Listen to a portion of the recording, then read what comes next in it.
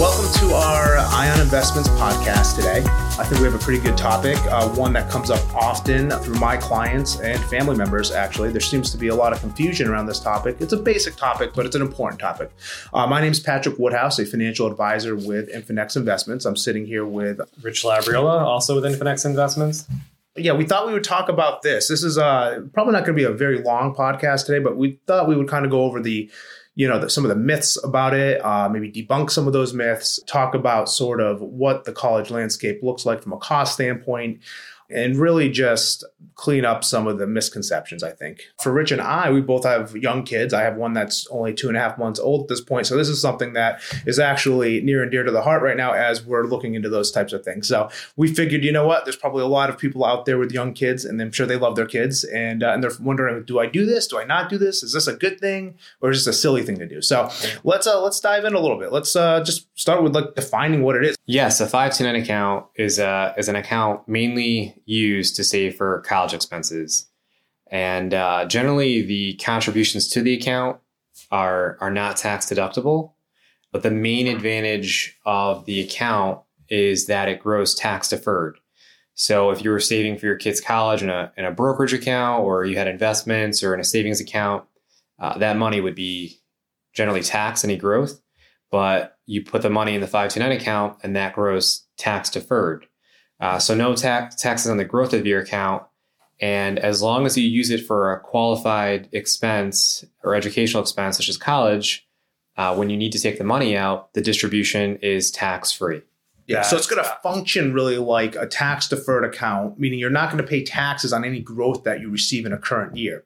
Now, the key with it is as it grows, you want to open these typically when they're typically meant for younger adults that are or even babies. I mean, there's really no stipulation. You can be older and open these too, but for the most part, young folks open them when they have their children. So, and the thing is, it should grow tax deferred for many years, and hopefully you get some good gains in there. And we can talk about how that, the different vehicles that you can put it into to get those gains a little bit later in the podcast. And then at the end, when you get to college, the beauty of it is it's tax free. You don't have to pay anything, right? As long as it's a qualified education expense, which typically, college, and we'll talk about some other things, books, laptops, things like that will be covered. But I mean, this is an important thing because we got to think about what does college cost, right? I mean, where are we at today? What's a 1 year? I'm going to college. It's 2020. My little guy finally grew up, and I'm like, all right, off to college. What do I have to? What's my check? I'm just going to write a check. What is it going to be? It's expensive. Recently, college costs has actually been gone down a little bit by 5%. And I don't know if that has anything to do with COVID or anything like that, and kids going more remote learning. But college, year over year, has increased by 8%. 8%. And Pat, I think we have some stats from the U.S. News and World Report on college costs. They're saying that in a private institution, right? You go to private college, maybe not a state school. Right. For 4 years, it would be about $140,000. Or $35,000 a year approximately. Right. These are approximate numbers. But let's say, hey, listen, I don't go to a private college. Maybe I go to a public school. We're talking around $21,000 approximately dollars a year that you'd have to pay per student, which shoots it up to what? What's that number? If you multiply that by 4, right? We're looking at $85,000. Yep. That gets up there pretty quick. And the national average for in-state schools is about $10,000 a year, or about $40,000 for 4 years. Yep. Okay. So there's some just general stats. And this is from 2020, right? This information, I believe, 2020, 2021. Actually, This is brand new information. So this applies to this year as well as kind of where we were last year, according to U.S. Newsweek. So it's a big amount. It's a lot of money. It's a lot of coin, as they say. And if you're a kid, I mean, you don't have tens of thousands of dollars laying around. So it's up to the parents really to save, or family. And what we don't want to see, and I've seen this happen before in my own clients, they go, okay, listen, they have the best intentions to save. Maybe they're not sure if the kids are going to go to college or whatever, or they're going to save and they just never get around to it. So they start late and it doesn't build as effectively as it possibly could. Mm-hmm. Or they don't start at all because life is life and things happen, right? Things happen to all of us. Kids get to college age. Now the parents are freaking out. What do? I don't want to strap my children with this crazy amount of debt. When they get out of school, you don't know what they're going to, kind of job they're going to have, how much they're going to get. So what do some parents do? Some parents will go into their 401ks. So they'll go into their savings. They'll go into other monies that weren't really don't really set aside or allocated for this type of thing. And in some cases, if it's a 401k or IRA money, they're taking penalties in some cases to pay for this. And more importantly, they're taking money from their retirement, right? So to pay for the kids' education now. And it's a noble thing, and that's okay to do. But, we're trying to basically not hurt the parent, right? We still want you to retire and have a good time, but still have some money set aside for the kids. And that's where these 529s, I think, become a little more powerful. Maybe to get ahead of it so you're not feeling guilty and tapping your retirement accounts. Mm-hmm. Also want to just talk about the flexibility of the 529s. You don't have to feel as though you have to pay you have to save as the parent or whoever it is saving this money to cover the entire cost. 529 start at a very low amount of money. You can start, I think, in most places at $25. Yeah, we'll get it off the ground. And a little bit can turn into a lot of it. And even if it doesn't cover tuition for the entire 4 years or even a year, it can help cover other things. And we're going to get into that with the myths. So it's always good to have a little pot of money set aside. It comes in handy. My parents didn't have a lot of money to give to me when I was going through it, but they had a little bit, and it covered books, it covered some computers, it covered things that I didn't have to worry about. So I could kind of just cover the tuition costs. But, right. Okay. Yeah. So today we wanted to talk about some myths or some confusing points around 529 plans.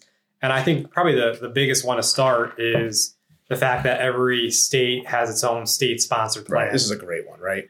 And using the Connecticut as an example, and a lot of states have I think I looked it up, about 35 states have some tax benefits if you go with the state-sponsored plan. So let's pause there for a second. That's really important.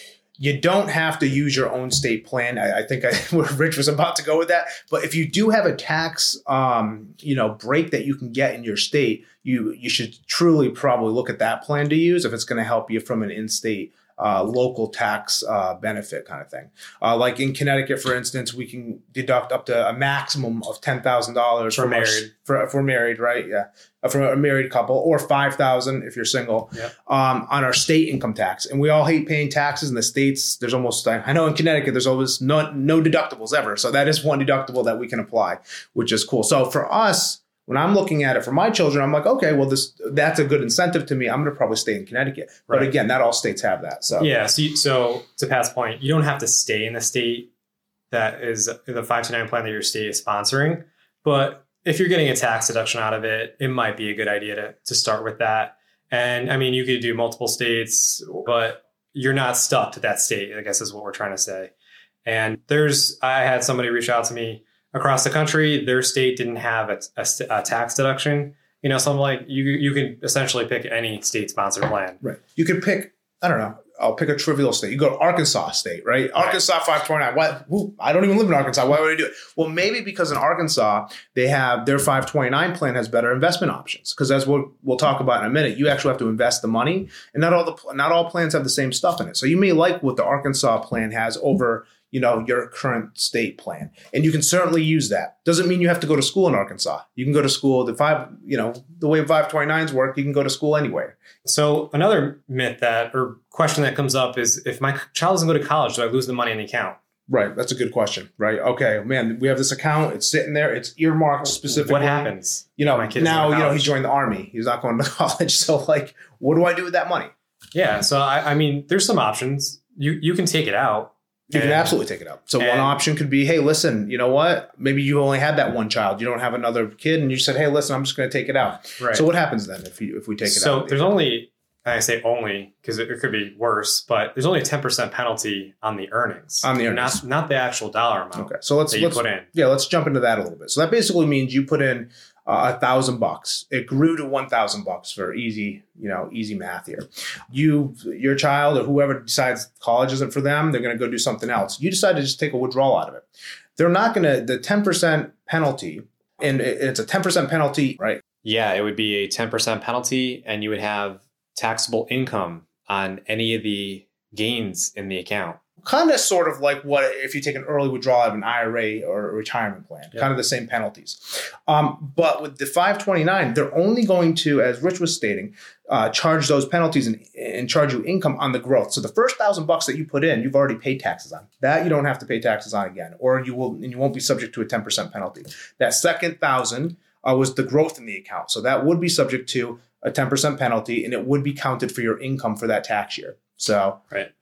I think that answers that, but not the worst thing in the world. Yeah. But you have other options too. Let's say you have another child, you can actually change the beneficiary of that 529 to that child or other family members. Yeah, it doesn't have to be a direct family member, right? If a cousin, or you can move it to anybody, can't you? Yeah, if you have more than one child, you can move it among the children and change the beneficiaries. The beneficiaries have to be a qualified family member, which can actually include cousins, nieces, nephews, aunts, uncles, in-laws. I would definitely double check on this. Not often do we see that. But yeah, you have options as long as it's a qualified family member under the 529 rules. Another option, maybe you could save that money for yourself, save it for a future career change, or maybe you want to save it for college classes in your retirement. You don't have to do anything with that money right then and there if your kid doesn't go to college. And Rich brings up a great point on the structure of the account. So we didn't touch upon this yet. The structure of a 529 account is it's owner driven, it's parent driven. So whoever opens the account, it's usually not a minor, right? It's going to be, a parent of some sort or an adult. They own the account. And then the beneficiary would be the child. So this doesn't report from a reporting standpoint from taxes and such. It doesn't report under the child. It would report under the owner, which is typically the parent or something. So what that basically means is, as a beneficiary, if that person does not want to go to school or has some other plans, you can simply move them out of the plan altogether, and you can replace them with somebody else that might be going to school. So you don't have to, get hit with taking money out and paying a penalty and taxes and that type of thing. Mm-hmm. So here's another. What happens if my kid or my child gets a scholarship? They get a free ride. Mm. They're super athletic.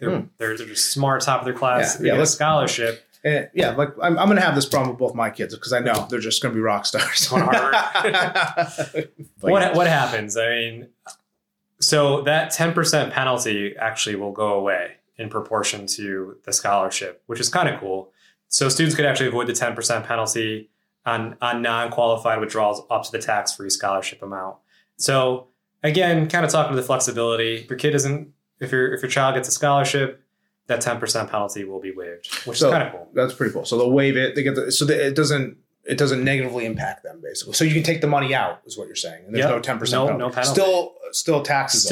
Well, here's the thing. It was growing tax free the whole time, right? Tax deferred, and now you're only taking it out. You don't have that 10% penalty, and you just have to pay income tax. Yeah, which is normal, by the way. Which is awesome. Which is awesome. I mean, yeah, that works out. That's another great thing if your child's a scholarship. Yep. Another big one, I think, impacting financial aid. Right. I think that's a huge one, right? I get this all the time. Well, if I open this, 529 for my son or daughter or whatever, how is this going to negatively impact my financial aid if we have to apply, which most people do? Right. And to answer that question, it's very minimal. All right. The benefits of a 529 account between the tax-free growth and the tax treatment coming out for qualified educational expenses far outweigh the impact it has on the FAFSA form for financial education. So typically 20% of a student's assets are considered available to pay for college. So if they just had regular assets, it would be a 20% weighting to count against you. But if it's in a 529 plan, less than 6% of those assets are accounted for against the aid package. So to say that again, money saved in a 529 plan is considered a parental asset if the parent owns it, which means the student aid package would only be reduced up to about 5.64% of the account value, rather than 20%. Right. Again, and that's how most of these 529s are used. Some people use them in different ways, but it's usually the parent is the owner of the account. That's also a good thing. That means that your child can't just go, hey, when they turn 20, go, hey, give me that 529 money. I'm going to go buy a new car, right? They can't do that. You have control. So there's some good stuff there. And to Richard's point, it doesn't negatively impact the aid packages to the degree that it wouldn't make sense to have one. Right. So what other questions we get? 529 plans, what else can they pay for college? Right. This is another great one, right? All right. You have tuition. That's the most obvious one. But okay, what would happen if you say, well, okay, tuition's fine, but what about other things? Can it help support? Can I buy a computer?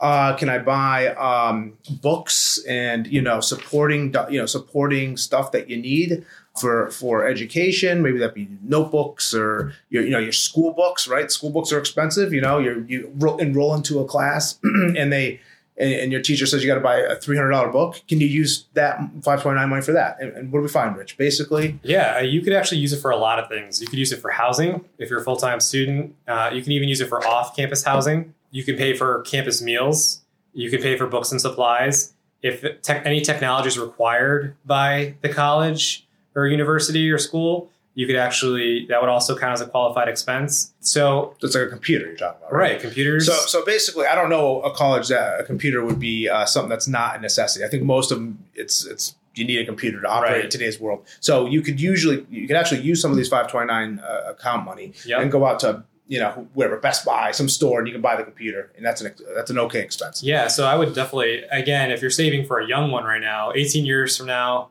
I'm sure, qualified expenses can change, but, always check with the qualified expenses. At least right now, they're very flexible. Yep. So, and another one real quick new thing that came out of 2018, or at least the Secure Act, is that you could also use 529 plans to pay for student loan payments. Okay. So this is really cool, right? This is a new thing, the Secure Act that came out in 2018, still effective. Right? Nothing changed there.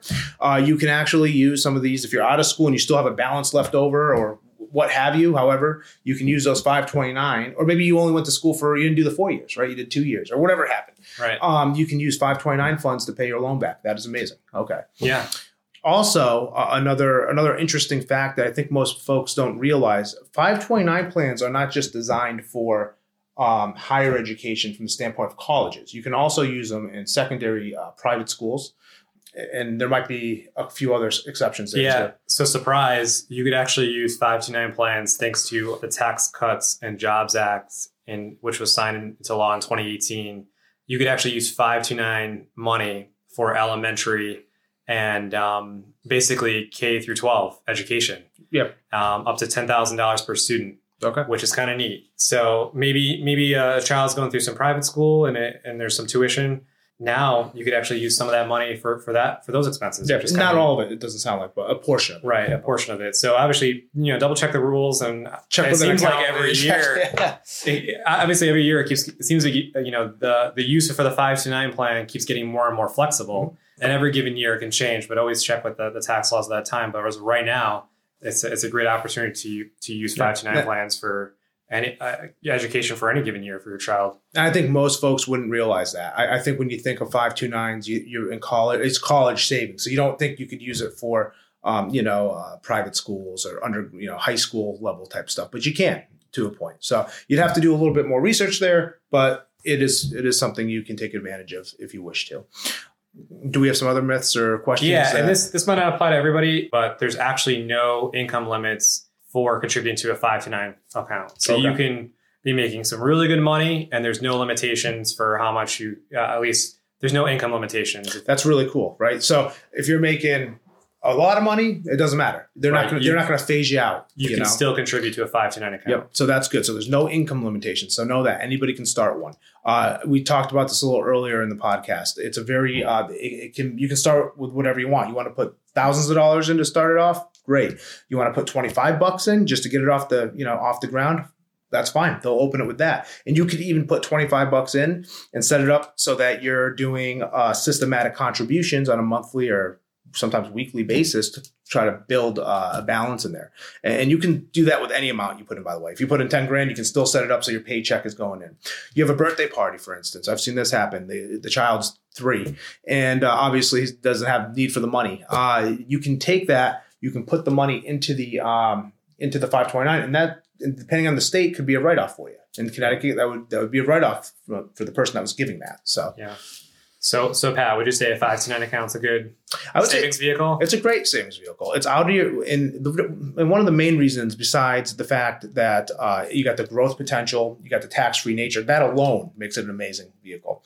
But it also gets the money out of your account. It's out of sight, it's out of mind, right? When you start to fund it, I know for me, from a personal standpoint, when the money's in there, I forget it's even there. You know what I mean? I get the statements and look at it, but it's not like I'm physically taking money out and putting it in there, or it's part of my overall accounts. So I'm like, I could use a little extra money today, and I grab it out of the 529, right? So that's good. You're really saving, and it truly grows. This comes back to, if we're going to talk about 529s, how they're traditionally used with young folks, You got time. Time is the best. Again, I've said this before in other podcasts. You've got this money can grow. And we're going to talk about the options and how that works and how the money grows, because that's usually another question that we get. But basically, assume that, if you opened it when the child is, just born, say, and by the way, you can open 529s even before the child's born if you wanted to try to start to save. Some people do this, by the way. They just put a different beneficiary in. Yeah, I guess that's a great idea. So I've had that happen too, where someone's like, okay, well, what would happen if I want to start saving now? We're going to have I'm pregnant, or I'm going to have a kid next year. You can open the 529 because remember, it's owner driven, it's parent driven. So you could open it. You could put your wife or anybody as the beneficiary, and when the child is born, has a social security number and all that good stuff, you can switch them out. And now you've already kind of started accumulating some assets. A lot of flexibility. But anyway, back to my original point, a lot of time. You've got maybe 18 years, 17, 18 years, right? I don't know, the average time probably to get through it. That's a long time to grow money, and even a little bit of money with compounding and building can really turn into a lot, right? So, right. But how do we do that, right? It's a 529. What is that? Okay, we got the structure down, but what's in it? How's it grow? Is there a fixed interest rate in there? I mean, what the heck's going on, right? Yeah, usually with a plan, there's a lot of kind of like your 401k at work. You get a set menu of options. And I think a lot of state-sponsored plans work the same way. And a lot of folks like to lean towards the age-based models. Yeah. And as the child gets older, it will automatically become less risky. Right. So the value becomes more and more stable and there's a lot less fluctuation. But Perfect. At least when the child is younger, you can take more risk. Mm-hmm. So maybe it's just for sake of example, a portfolio of 100% stocks. Mm-hmm. And then as time goes on, it becomes more, maybe more like bonds and more fixed assets. Yeah, they get more conservative as it goes. So at least as when you get to college, it's not, you don't have a 40% drop in your 529 account. Yeah, so you can set them up in these age-based bands. So for those of you that don't have 401ks, aren't familiar with this, these are mutual funds is what we're talking about here. That's what they predominantly are. That's how you can't buy individual stocks. When you open a 529, there's a menu of investment options in there that you can pick from. That's it. You can't add in other things. You can't go, but I want to buy Apple stock in it. It's not a brokerage account. It's already predetermined. The 529s act as a fiduciary. They have to have good stuff in there. They have to have growth vehicles, but good growth vehicles. They got to have safe stuff. So there's a pretty robust kind of selection of stuff in there. But if you kind of are that type that you're hands off, you can literally do what Rich was just talking about, which is essentially an age-banded approach, which basically it's all stocks, 100% stocks from the child's 0 to 5, something like that. And then from 5 to 8, maybe there's a little bit more, bonds in there to kind of take some of the risk off the table. And then from 8 to 12, it gets a little bit more, maybe it's more moderate, right? Maybe like half stocks, half bonds. And then as they get up into the later teens, it really gets down to maybe a 20% equity and 80% bonds. So the money, they understand, these 529 companies understand the money's there for a reason. It's there to be used, and especially at that time. So they will set that up so the money is, in a safe mm-hmm. spot by that point. So that's one thing. But there are other options. So it kind of has both the best worlds. So you're like, oh, okay, that's great, but I want to do it myself. I think I can build a portfolio, right? You can go in there. They have, most of them have, the S&P 500 index or other types of investments in there that you can choose from, and you can build your own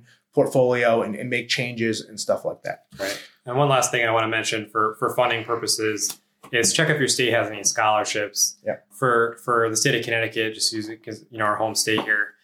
If your child's under 1 year old, there's the baby scholarship. Yeah, there's the baby scholarship. You can get up to $250 from the state. And I think there's some other scholarships too. But for those out-of-state listeners, check what your state has. Maybe there's some other benefits such as scholarships that you can get now to help fund that account. Yeah. And you always want to check with the state plan first. I mean, I think that's probably the biggest takeaway. See what it looks like. See if it's good. See if you get tax breaks. See if they have matching. If you put the 200 and something bucks, if you put $100 in, they give you $250. That's great. Get free money if that's the case. That's definitely where you should start. And keep in mind, when you get started and you're off the ground, it doesn't matter how much you have to put in. People think you got to put thousands of bucks in. If you have it, great. You start with whatever you can afford, and you can adjust these figures too. So let's wrap this up. These were a lot of the concerns or myths or just misconceptions about 529. Some of the major ones. And we didn't cover everything, which is why, maybe you should sit down with a financial advisor. There's some other distribution strategies. Maybe we can help crunch the calculation of how much you want to put in on a monthly basis. There's other issues such as special needs. If your child has special needs, there's some other options. And 529 accounts aren't the only savings vehicles, but typically it's your best option in most scenarios. But definitely sit down with an advisor and kind of run through your different scenarios. Yeah, do what you can. I mean, there's a lot of other strategies as you get closer to college. A child in high school could take AP classes. Yeah. And that helps pay for college. I mean, I had a job in college that helped me pay for room and board. I had a job in college too, and helped me pay for a car. Didn't help with the college thing. Still had a lot of debt. So it's not all on the parents. The parents can help, but at the end of the day, there's different things you can do to help reduce the cost. I think to a degree, and this is just my own opinion, but I think to have the kids have a little skin in the game is kind of good too. It shows them responsibility, and it shows them the power of what money is, and sort of how interest rates work, and how it works. Doesn't mean you don't want to flood them that way, but little skin in the game, I think, goes a long way. But that's just my 2 cents. So, But anyway, we just wanted to kind of go over what I thought. We get a lot of questions, believe it or not, from all types of people, sophisticated and not. I mean, this is a pretty popular topic with people, and people get confused, and I think they don't know what to do. And a lot of times they don't do anything because they just don't understand it. And there's so much literature, they get overwhelmed. So we were hoping to give you sort of the Cliff Notes on the whole thing, and I think we probably did that. So anyways, thank you so much for listening. Find us on social media, Facebook, LinkedIn, our website, ion-investments.com, and catch you next time. I appreciate it. And if you do like this podcast and you're getting some information out of it, if you could please give us like a 5-star rating on whatever venue you're on, whether that be Spotify or Apple or whatever streaming service you're using. Believe it or not, it really does help as we're trying to kind of build this out. So, but we do appreciate you listening. Thank you much. Have a great day.